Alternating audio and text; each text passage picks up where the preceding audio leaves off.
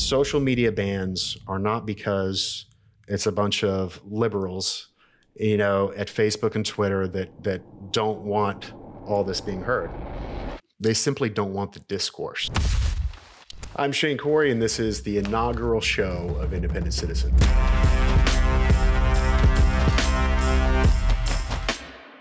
We're going to be planning to start this probably in a week or two, building a studio out. But with all the events that are going on, which we're going to talk about on this first show, thought it was important just to get out here, get a voice going, because so many are being silenced right now.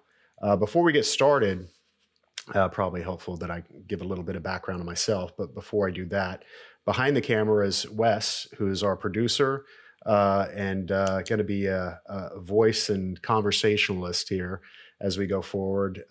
Wes has been with me for years and years and has kind of been a veteran in everything we do. From my background, started with the Marine Corps, got out, and for some reason ended up in politics. My first gig in politics was replacing the executive director at Judicial Watch in the 90s during the Clinton administration. And from there, started my own firm, ended up being an executive director for Project Veritas, executive director, a lot of executive directors of the Libertarian Party during my Don Quixote days, thinking third parties could have an impact. Turned out that was not the case. And today I'm a strategist for a number of different clients, candidates, and raise a lot of money. If you receive emails, text messages from organizations or have over the last 20 something years, good chance you've read something I've written. Good chance you've probably responded by donating and supporting somebody, which I greatly appreciate. Everything we do, everything I do from the heart. But let me make it clear, I'm not a conservative. I'm not a liberal. I'm not a Democrat. I'm not a Republican either, in no way, shape, or form. I am completely independent. Now, I do skew libertarian, obviously, having run the Libertarian Party for a number of years. But I'd consider myself more of a wandering libertarian because, honestly, I don't know the solutions. My thing, main ideology is to advance liberty. And that's what I spent most of my career doing over the last 20-something years. Can't say it's worked out very well because we're back probably in a worse spot than we were when I started doing this stuff. But it's a matter of just moving forward and making small gains. But unfortunately, especially over the last 4 to 6 years, it's gotten bad. And we're going to see things escalate further away from liberty. Very soon, it's happening right now. So I'm going to jump right into what's been happening. Today is we're going to be airing this tomorrow after Wes does his editing. So it's Monday the 11th. Over the weekend, we saw actually starting late, was it Friday, Wes? Where President Trump was banned on Facebook, banned on Twitter, PayPal, you name it, he was limited. Even Stripe, which is the back end of how you need to process your credit cards for donations online, shut down the Trump campaign's fundraising capabilities. So as of this moment, they're not allowed to even take online donations to be able to fund. Honestly, they shouldn't be raising any money right now anyway. That's a whole different show. But they've been pushed out of existence. On top of that, you have, in addition to Facebook and Twitter, with the purges that have been going on for over a decade now, you've had new social platforms emerge. Parler, you've probably heard of that, is one of them. Parler was just last night at midnight taken down because they host their backend databases on what's called AWS, Amazon Web Services. Not a bright idea because Amazon has been known to cancel accounts for political speech. But for whatever reason, Parler was running on that platform. They're notified that they had to implement a policy on moderation, or was that the App Store? I forget. Anyway, they were knocked off, the site's down, nobody can use a platform. So everybody's now migrating to even more fringe platforms like Gab and some others that I've never even heard of. Gab doesn't necessarily have a good reputation, given that I was just talking to a close friend of mine who is Jewish, and she was telling me how that it's filled with a bunch of Nazis. Now that term is thrown around quite a bit, but in this case, literal Nazis operate unfettered on the platform, which, in my opinion, they have a right to speech as well. I don't agree with it, but that's where they exist in today's internet. But if we go back to just a few years ago, Twitter especially started this purge. I believe it was around 2016. And by May of 2019, 526,000 accounts have been banned for political speech.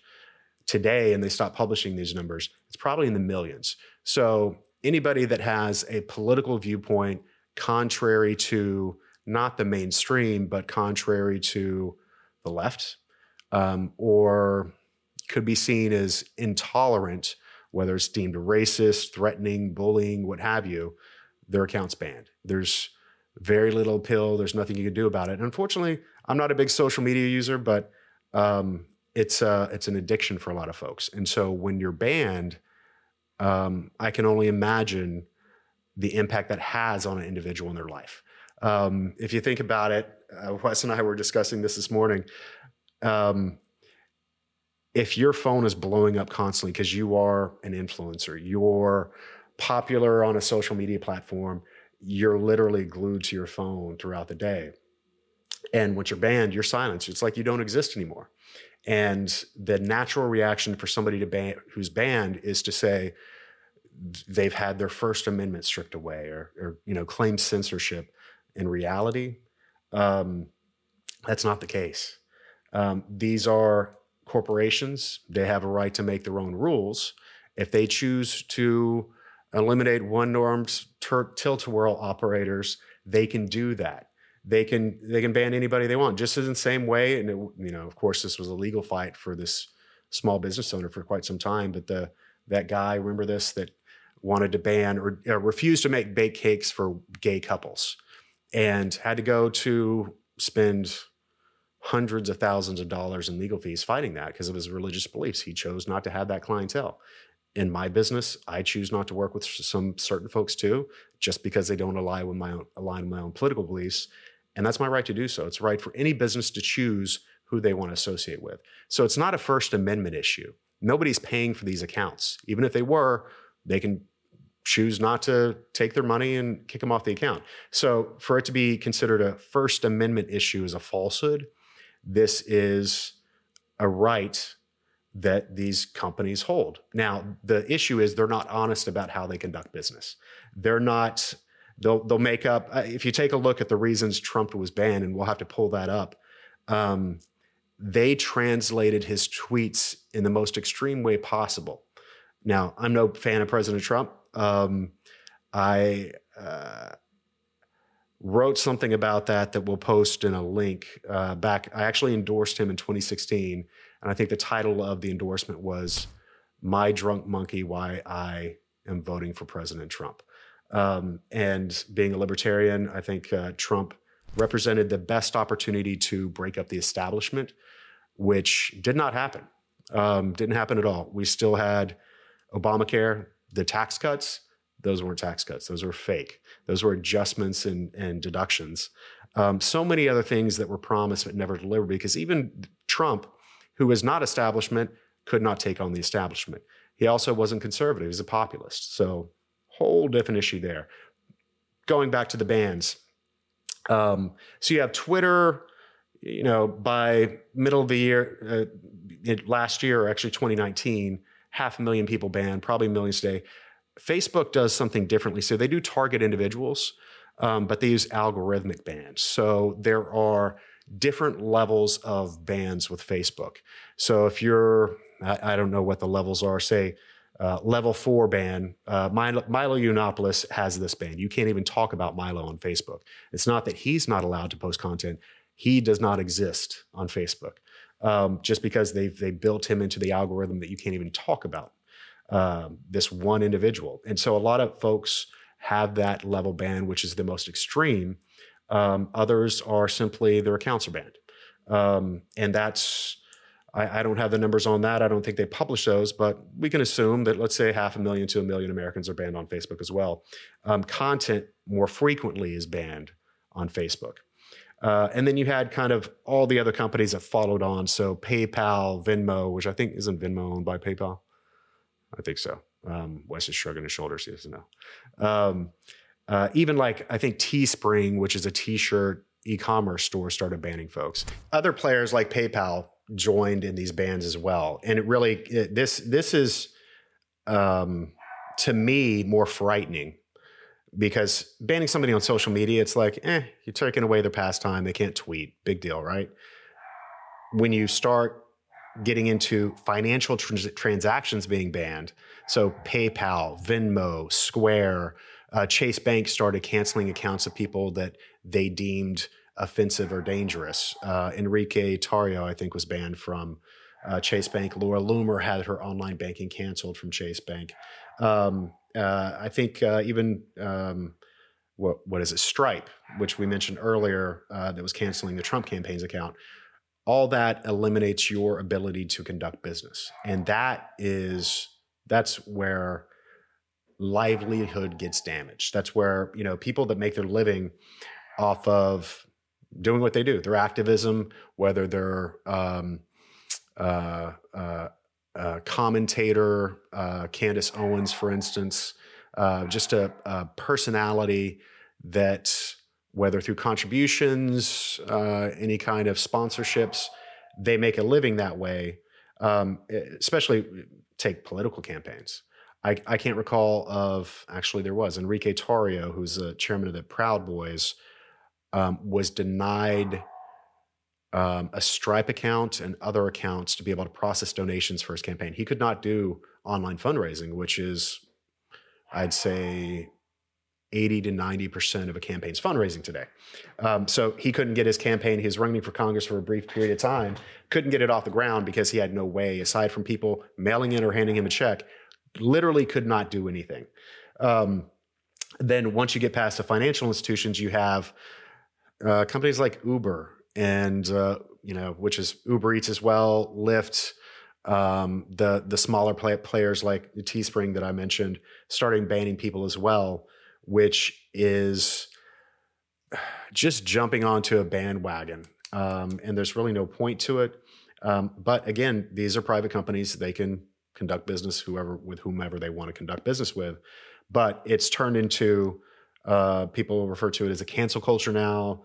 And it's a very real thing. What's happened, and I'm calling this the great purge of what's happened over really the last few days in particular. You've had leaders of Stop the Steal, which was, I'll just say it, a bullshit move to convince Americans that the election was stolen and to rally. Those are the people that raided the Capitol, the mob of people, they're being called terrorists, which is ridiculous, that went in and basically walked around the Capitol, shuffled around papers, broke some windows. I don't agree with what they did at all. I don't agree that they're terrorists for what they did. They're just a mob that was incited. But those folks initiated what is now the Great Purge, where starting with Trump on down, Ali Alexander had his Twitter account removed, I believe last night, who had close to 200,000 followers. So there's people that are just basically eliminated out of online existence through social media, through these bans, and it's going to keep going. And this just occurred. Wes comes in early every morning and said, "Hey, did you hear about the no-fly list stuff?" If you go and search now, you're going to see all the videos of passengers being taken off planes, being arrested in terminals that were Trump supporters. I call them red hats, where they are literally targeted by the FBI or the airlines and either arrested or told that they're no longer welcome on the flights. That is kick these people off the plane because they support President Trump. A dangerous thing to do, and I'll get into why, because it's not going to stop there. Once you start involving government organizations, the TSA, which maintains the no-fly list. I'm not sure if it's true that they're actually on the no-fly list, or if they were causing disruptions, if they were put on by airline, which is one report that I read. But if you're using government resources to discriminate against people for their political beliefs, that's where we're starting a very bad precedent. And it has happened in the past. There have been, I think it was Ted Kennedy was put on the no-fly list accidentally and took him a very long time to get off, not because of political beliefs, but there's been others that have been placed on these lists simply because of who they are. Then you get into having your Second Amendment rights stripped, which you think, well, how do you make that jump? Pretty easily. James O'Keefe, founder of Project Veritas, I believe it was last year, was somehow notified that he had been red flagged. So he ended up in the National Instant Criminal Background Check System run by the FBI without a reason given. So he could no longer purchase or possess a firearm. You're not given notice when you're put into the NICS database. Typically, there's only a few criteria where you're prohibited federally from purchasing or possessing a firearm. You're a felon, you've been convicted of domestic violence, you've been adjudicated mentally unfit, and I think there's maybe a few other things having to do with immigration, but it's a very short list. But if you take a look at the number of actual rejections that the NICS processes every year, there's a small category with only a few thousand people on it that are other. And those other are the people that were deemed by some guy in the FBI or whoever it was that they should be on the list and they should not be allowed to possess a firearm. So we've seen that happen with several. There's another announcement that's going to be coming up pretty soon of another individual that's put on the list. But that is something that is government sponsored. It's not censorship anymore. It's discrimination. To have your constitutional rights taken away because of your political beliefs. I mean, I hate to make correlations to Nazi Germany, but that's what it is. And hopefully it doesn't happen on a large scale. But I would suspect that anybody that was at the Capitol on January 6th will somehow end up in that database without prosecution, without any kind of hearing or judge or adjudication. They're going to end up in that database. And it's not easy to get off. You have to hire an attorney. You have to spend tens of thousands of dollars to go through the process. And it takes a very long time if you're able to even do it. So there's a lot of stuff going on and moving so quickly right now, all as a result of, it's not really a result of what happened on January 6th, where the mob went into the Capitol. This is something that I wouldn't even say the left, but the establishment has been wanting to happen and just looking for a reason to do so. They're using that as an excuse to move forward and have basically purge all these folks and not just take them off social media, get them off airplanes, cancel their banking, get rid of their gun rights, you name it, and it's going to go on and on and on. So it's, it's not just a slippery slope. It's a cliff that we're diving off of at rapid speed. And it's something that we've, especially politicians have ignored for so long because it hasn't been happening to them. It's been happening to the Laura Loomers and the Milo Yiannopoulos and the Gavin McGinnises. It hasn't been happening to them. So they really don't care until it happens to them. Now it's happening to them as well. It happened to the president of the United States, a sitting president of the United States. Whether or not you agree with, whether or not he should have his voice taken away, it's affecting all these other people that really don't have influence. The people that are just supporters that, are all of a sudden put on this trajectory of going so far as having their Second Amendment rights stripped away. To, have people show up at their door saying, you got to turn over your guns because you've been red flagged. That's an extreme situation, but it's very possible, and it is going to start happening. What we're seeing with people being taken off airplanes, the next step, especially under a Biden administration, is people are going to have FBI agents, local law enforcement knocking on their door and, demanding they turn over their firearms. Or it could be when they go to purchase their next firearm, they're arrested because they're not legally, they're legally prohibited from doing that and processing that transaction. So it goes on. And you have to think about what is the end goal of this.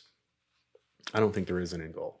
I think this is intolerance in that, for me, my partner, she is a liberal.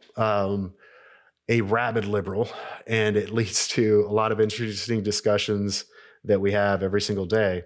But the most interesting thing that I've learned from her and talking to her family members or friends is the lack of understanding of the other side. For me, I prefer to talk to people that don't share my political views because I want to hear, I want to understand. And also I want to be able to persuade them. You're not going to change me. You're not going to change my views. I know where I stand. I know why I believe what I believe. My positions do change as evidence changes, but it's not going to, you're not going to convince me that, I don't want to live in a society that's free. That's for sure. But one thing I notice on the left through these daily discussions is that there is very little tolerance or very little interest in understanding the other side of you. So that, I asked Wes this morning, has Enrique, the chairman of the Proud Boys, ever sat down with a leader from Antifa and vice versa? Have they ever had a discussion to talk about why they hate each other so much, why they disagree on or appear to disagree on everything? I'd argue that they probably end up agreeing on more than they disagree on. It's just, there's such a blockade, and it's social media is a reason for this, and that you have bubbles of thought. And that's been brought up in studies before, where you have the left and the right, and they refuse to even consider or see, or in the case of social media, you don't have those bubbles crossing. You don't see the arguments from the other side. They don't see yours. You just know that you don't like them. They don't like you. That's that. And so it's by design, and it may be intentional, may not be intentional. I don't know. But in the end, it's really about the intolerance that each side has for each other. I'd argue it's more prevalent on the left. But in regards to social media, there's a more important reason why all this stuff happens. And this is something that I don't think I've really heard anybody else bring up. Social media bans are not because it's a bunch of liberals, at Facebook and Twitter that don't want all this being heard. They simply don't want the discourse. They don't want the fighting. They don't want the threats. They don't want the animosity on their platforms. Why? Big reason. Procter & Gamble, $6.75 billion expenditure on online advertising just last year alone. That's why. The advertisers don't want this. The advertisers want pictures of puppies and vacation photos and just friendly discussions about the weather and family and things like that next to their advertisements. They don't want negative associations where a picture of or an ad for Tide or Pampers or whatever consumer product goods they're selling is next to political discourse. That's what it comes down to. P&G, the CEO and the chief content officer, I believe, they went public saying they don't want to be associated with this. They want more censorship. They want stricter platforms to control this, or they're going to pull their funding, and they have. 1 year they pulled their advertising completely off YouTube until they created basically more policies that diminished content and political speech. So it's happened. And in the end, these are companies. It's not that they don't want to associate with you. They don't want to hurt their bottom line. It's the advertisers that don't want to see this. And you can argue, well, is Procter & Gamble, is it their liberal sensitivities or is it whatever corporations? I'd argue, yeah, to a degree. I mean, you have these, what was it, the toxic masculinity campaign, which is Gillette, Procter & Gamble. They're creating out of Madison Avenue these campaigns that are trying to control or direct a social narrative, and there's no monetary gain to it. That toxic masculinity campaign lost them more market share than it gained. You see the same thing with the NFL in promoting Black Lives Matter.